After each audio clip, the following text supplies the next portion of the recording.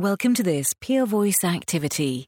To access the entire activity, including downloadable slides and transcript, go to www.peervoice.com/TMJ.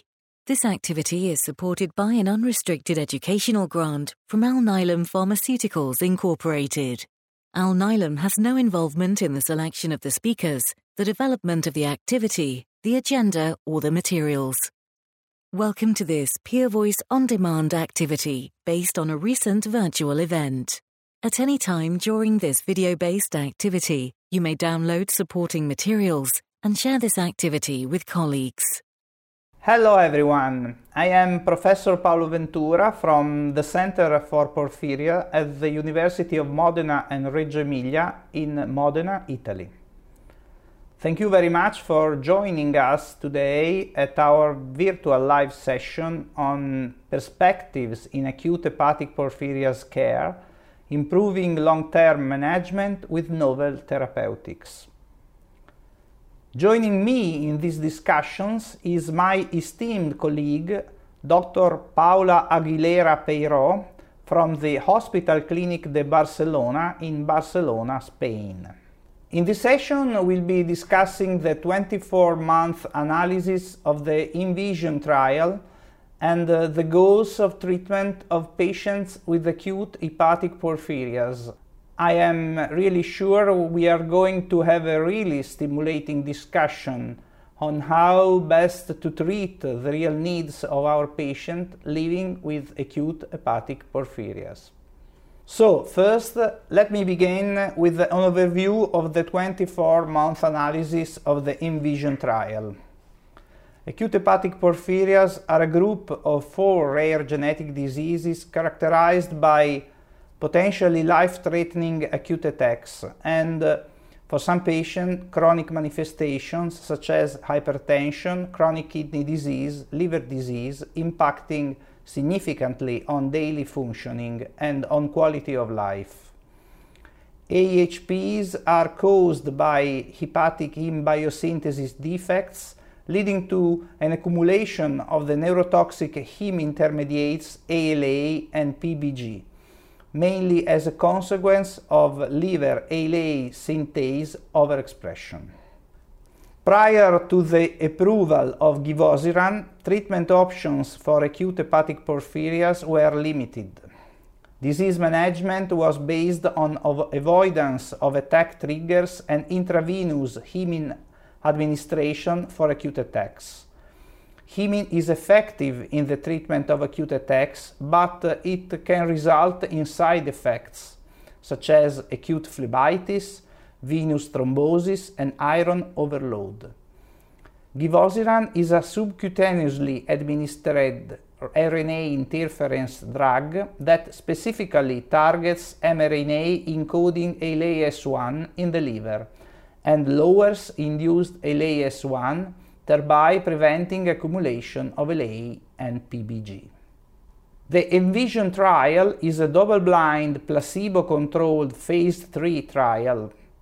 94 patients with acute hepatic porphyria were randomly assigned to receive either subcutaneous Givosiran or placebo.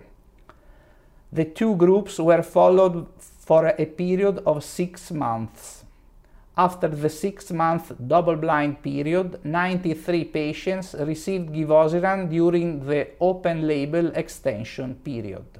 If we look at the baseline characteristics, placebo and Givosiran treated group were perfectly balanced from a statistical point of view, with regard to age at screening, sex, mutation status, years since diagnosis, use of heme, and for all important parameters. Here you can see the biochemical effects observed in the study. Patients in the treatment group showed a sudden and significant reduction near to normalization of LA and PBG levels, whilst patients receiving placebo did not.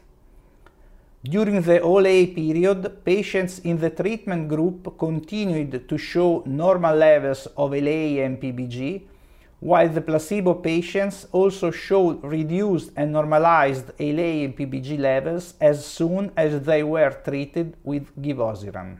The median annualized attack rate in patients treated with givosiran was almost completely normalized. In the placebo group, patients continued to have acute attacks, but as soon as they were treated with givosiran, acute attack rates were significantly reduced.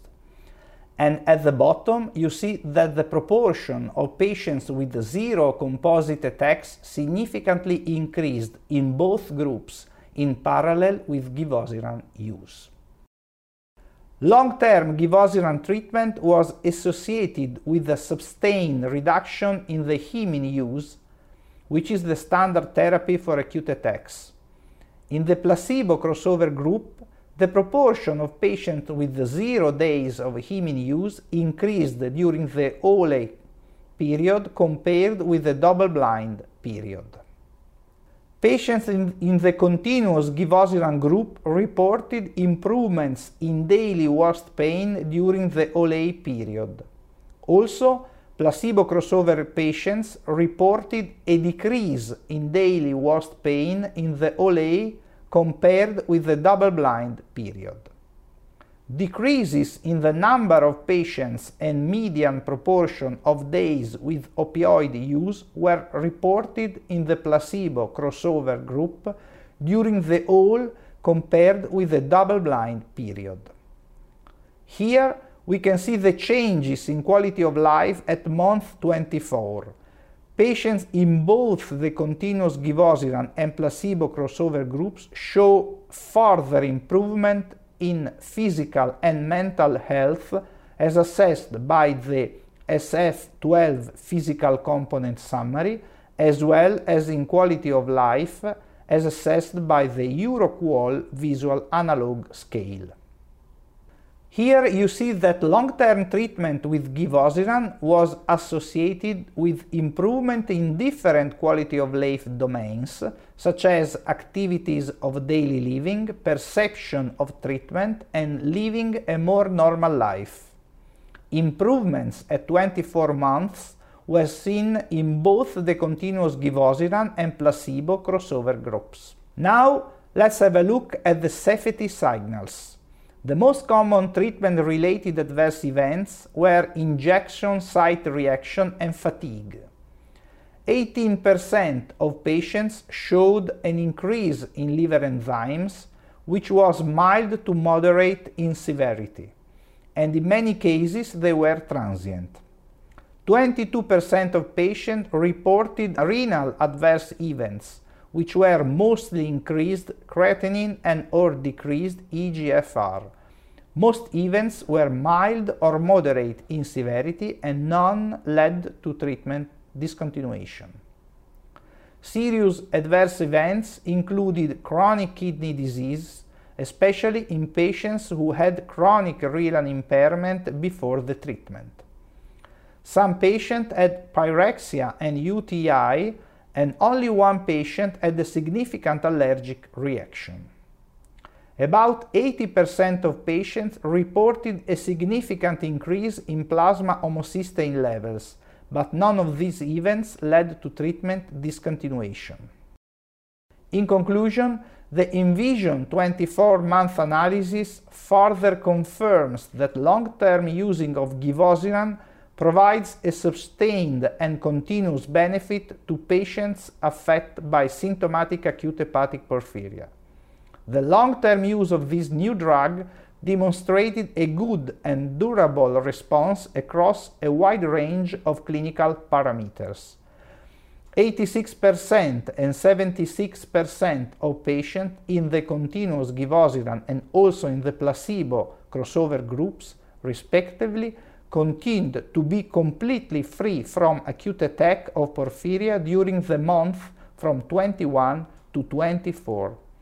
The analysis show a sustained reduction in the acute attack rate in LA and PBG levels and also in the heme use, and a significant and important further improvements in daily worst pain, physical functioning, and in other parameters of quality of life.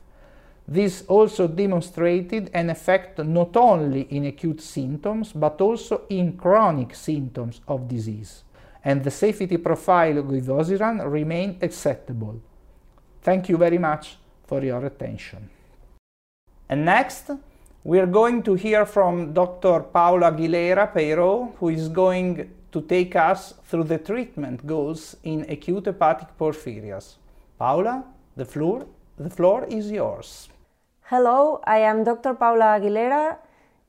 I am a dermatologist in Hospital Clínic de Barcelona, where I am responsible of the porphyria unit.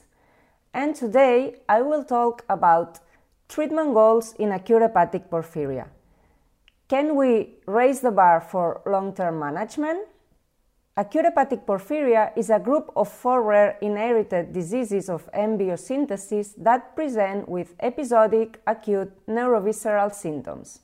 The 4 types are 5-aminolevulinic acid dehydratase deficiency porphyria, acute intermittent porphyria, hereditary coproporphyria, and variegate porphyria.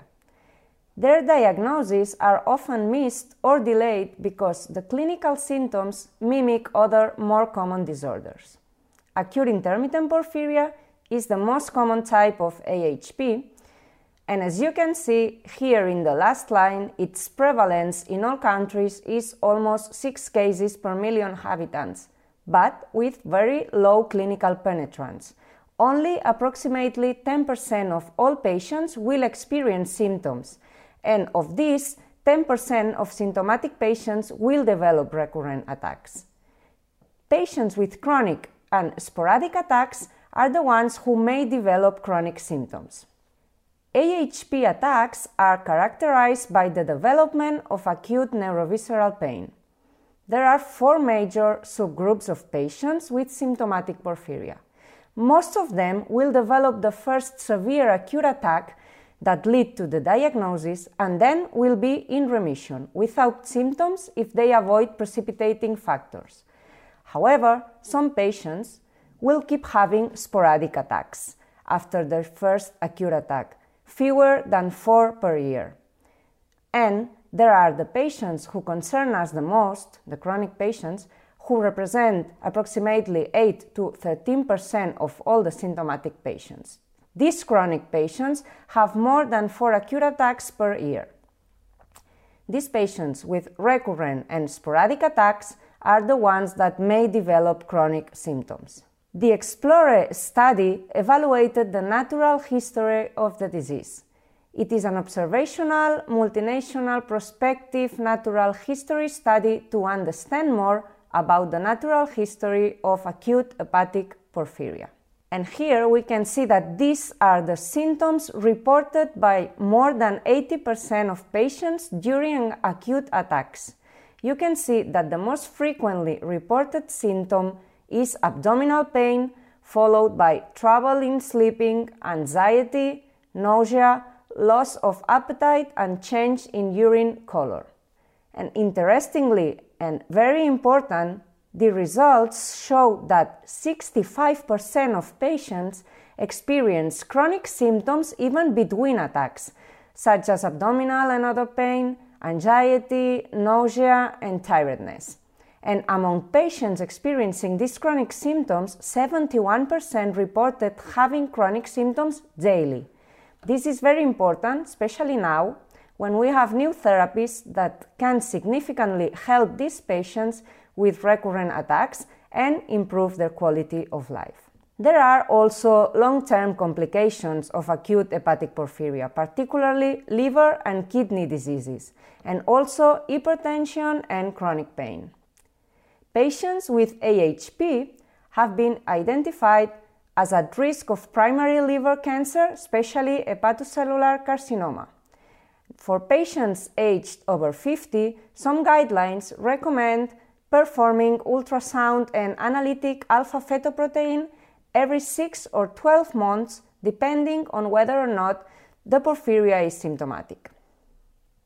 Some studies have also found high levels of chronic kidney disease in patients with AHP, so it's also important to try to treat the hypertension that is also associated with AHP and to monitor creatinine and glomerular filtration. It is also important to note that patients with AHP can develop chronic pain associated with axonal motor polyneuropathy, which can lead to severe depression and anxiety, with patients reporting chronic pain almost daily. This chronic pain is sometimes associated with a delay in the initial diagnosis. So, what are the recommendations for the management of AHP? We have to focus on avoiding triggers, such as certain medications, extreme dieting, excessive alcohol consumption, or smoking. For the treatment of acute attacks, EMIN, where available, or glucose and carbohydrate overload is recommended. Pain is managed with the allowed medication in these patients, and sometimes hormone therapy is used for patients experiencing AHP attacks related to the menstrual cycle. Other medications are also used to treat and reduce chronic symptoms like nausea, constipation, tachycardia, and seizures. Now we have new approaches such as RNA interference therapy, which is used to reduce the frequency of AHP attacks, and in very severe cases, liver transplantation, which is rarely used these days, can be considered, but only when the other approaches have been unsuccessful. Givosiran is now approved for treating AHP in adults and young people aged over 12 with recurrent attacks at a dose of 2.5 milligrams per kilo, administered once monthly subcutaneously. It decreases the production of neurotoxic intermediates like ALA and PBG and prevents recurrent attacks and improves chronic and acute symptoms of acute hepatic porphyria. So, what is the significance of small interfering RNA-based therapy in the context of current standard of care, and what should the patient journey look like with the availability of new therapeutic options? Let's start at the very beginning, when a patient is admitted with their first acute attack of porphyria. The goals of therapy for an acute attack of AHP are to abate the attack as rapidly as possible with specific therapy and provide symptomatic and supportive treatment until the attack abates. Hospitalization is usually required for acute attacks, and intravenous administration of EMIN is the gold standard of treatment. Afterward, when the patient enters remission, we have to follow them. If the patient enters remission by just avoiding the triggers and remains stable over time, we would follow them approximately every 6 months. If the patient continues to experience acute attacks, then we would monitor them more closely, approximately every 2 to 3 months. But what can we do if our patients keep having recurrent attacks, more than 2 attacks every 6 months? Until now, our option was to administer prophylactic EMIN, but our experience is that EMIN is not effective in terms of preventing these acute attacks and has a lot of side effects, especially when used chronically. With the approval of small interfering RNA-based therapy, we are seeing these patients experience rapid recovery and they stop having chronic attacks. So, in conclusion, patients with AHP may be at increased risk of liver and kidney diseases, and it's important to control or monitor that. Intravenous EMIN is the treatment of choice to control an acute attack, but has limitations and side effects, especially when it's used chronically. Patients treated with prophylactic EMIN continue to experience symptoms and have an impaired quality of life. Givosiran, a promising RNA interfering therapy, may potentially change the natural history of AHP in chronic patients who experience recurrent attacks. There remains a need for early diagnosis of AHP in order to reduce the burden of chronic symptoms and the frequency of acute attacks. And thank you for your attention. Hello, Welcome to the question and answer session. Please feel free to make all your questions using the chat button of the software. And before beginning to answer all your questions, it is important that I recommend to all of you to fill the evaluation form of this webinar at the end of the session. Thank you in advance for your collaboration. So let's start to answer to your question. The first one is, what are my perceptions of gene therapy in trials in AHP? We don't have a lot of gene trial for AHP. Only one has been taken up by a Spanish group. The results were very good in animal models, but when they try to transfer the same results in a small human volunteers, the results were not so good, and probably the problem was in the viral vector they use. So regarding the gene therapy, the data are not so encouraging now, but but probably in the future they may change if technical problem will be solved. The next question is if will givosiran compete with IV hemine in porphyria prophylaxis? Intravenous hemine is used in prophy therapy for severe forms of acute porphyrias for patients with severe recurrent attacks, but this use was not based on evidence-based data, but only on expert opinions. And so data of the effect of intravenous hemine in prophy therapy are very variable. Of course, the strongest data we have are in the prophylaxis of the acute attacks of patients with severe forms of acute porphyria, come from the ENVISION study, which is a placebo-controlled group study based on the givosiran use, and it has strong data about the effect, the really good effect of this kind of therapy in the prophylaxis of acute attacks in patients with the severe forms of acute hepatic porphyrias. The next question is if there are any dietary recommendations for patients with AHP. For AHP is not recommended starvation. Starvation is a foe for AHP because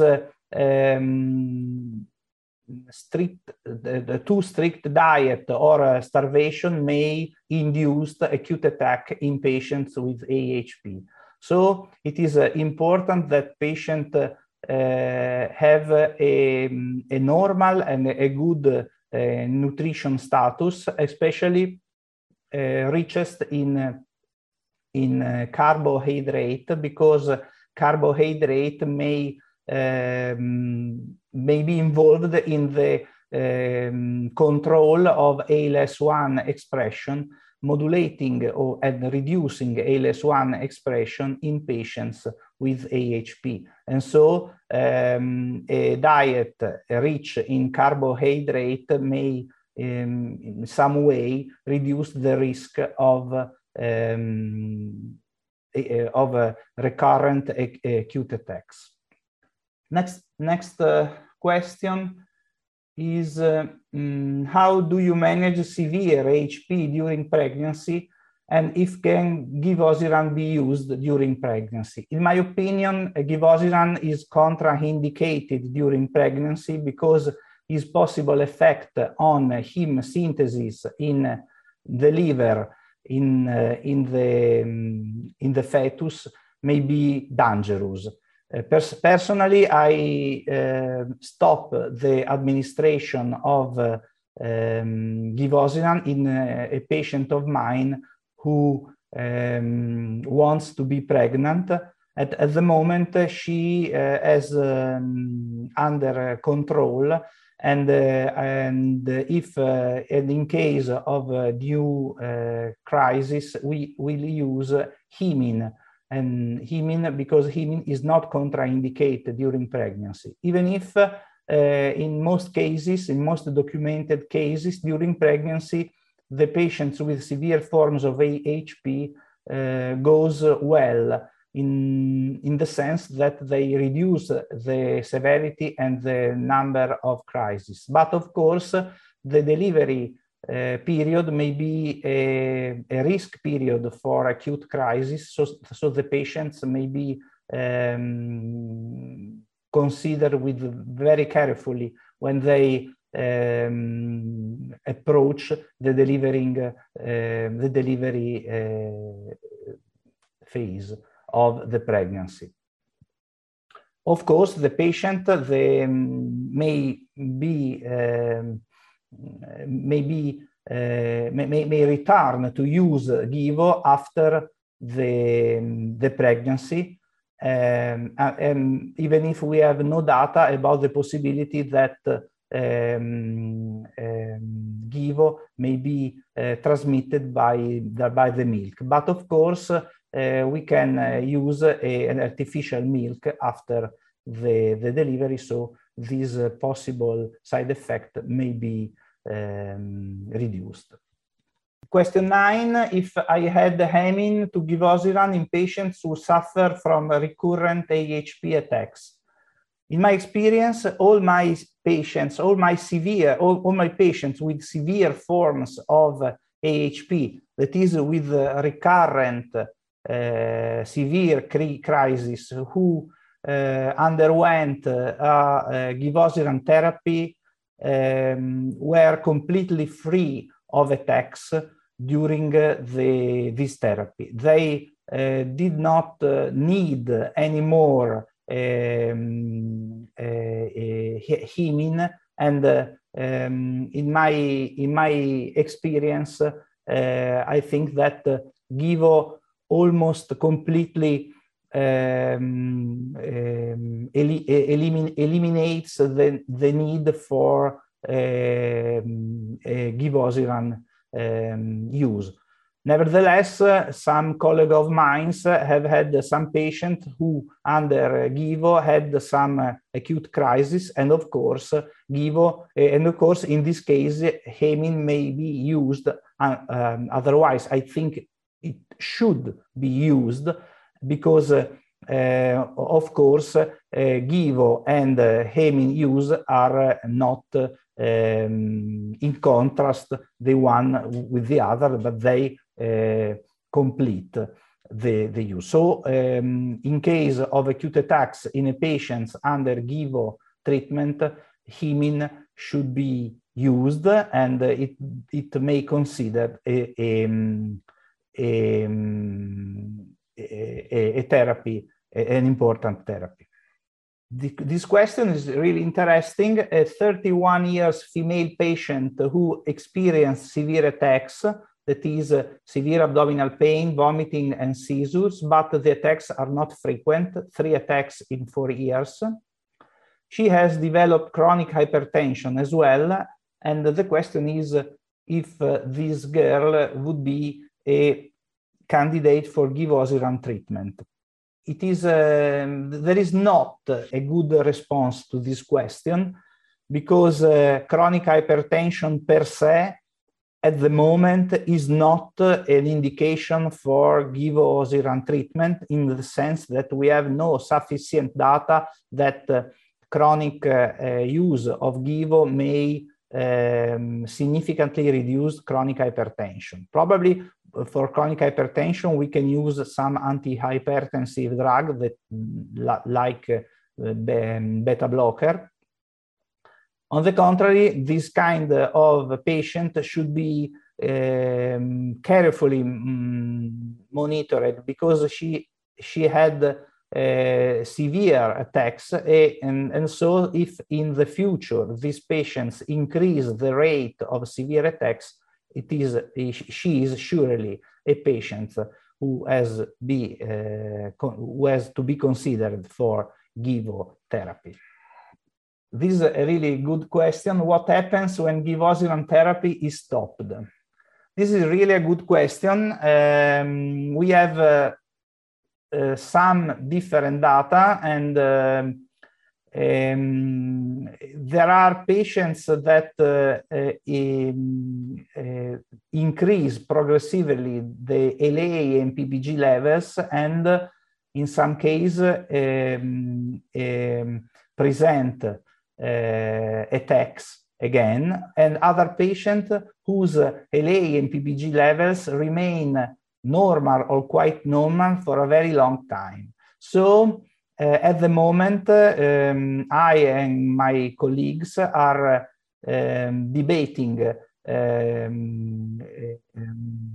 about this point, but of course we have no sufficient data to define this problem. What is the approximate cost of givosiran 1 month treatment? Thank you. The givosiran is administered 1 per month. It is administered subcutaneously, like, I don't know, low molecular weight heparin. And in Italy, the cost of 1 single dose is about 50,000 euros. So you can so if you consider that the GIVO is administered one per month in a year, it should be administered 12 times, and you can calculate the cost of this therapy. I thank all the audience for their attention and for the question, and thank you again for your attention. Thank you. This has been an activity published by PeerVoice.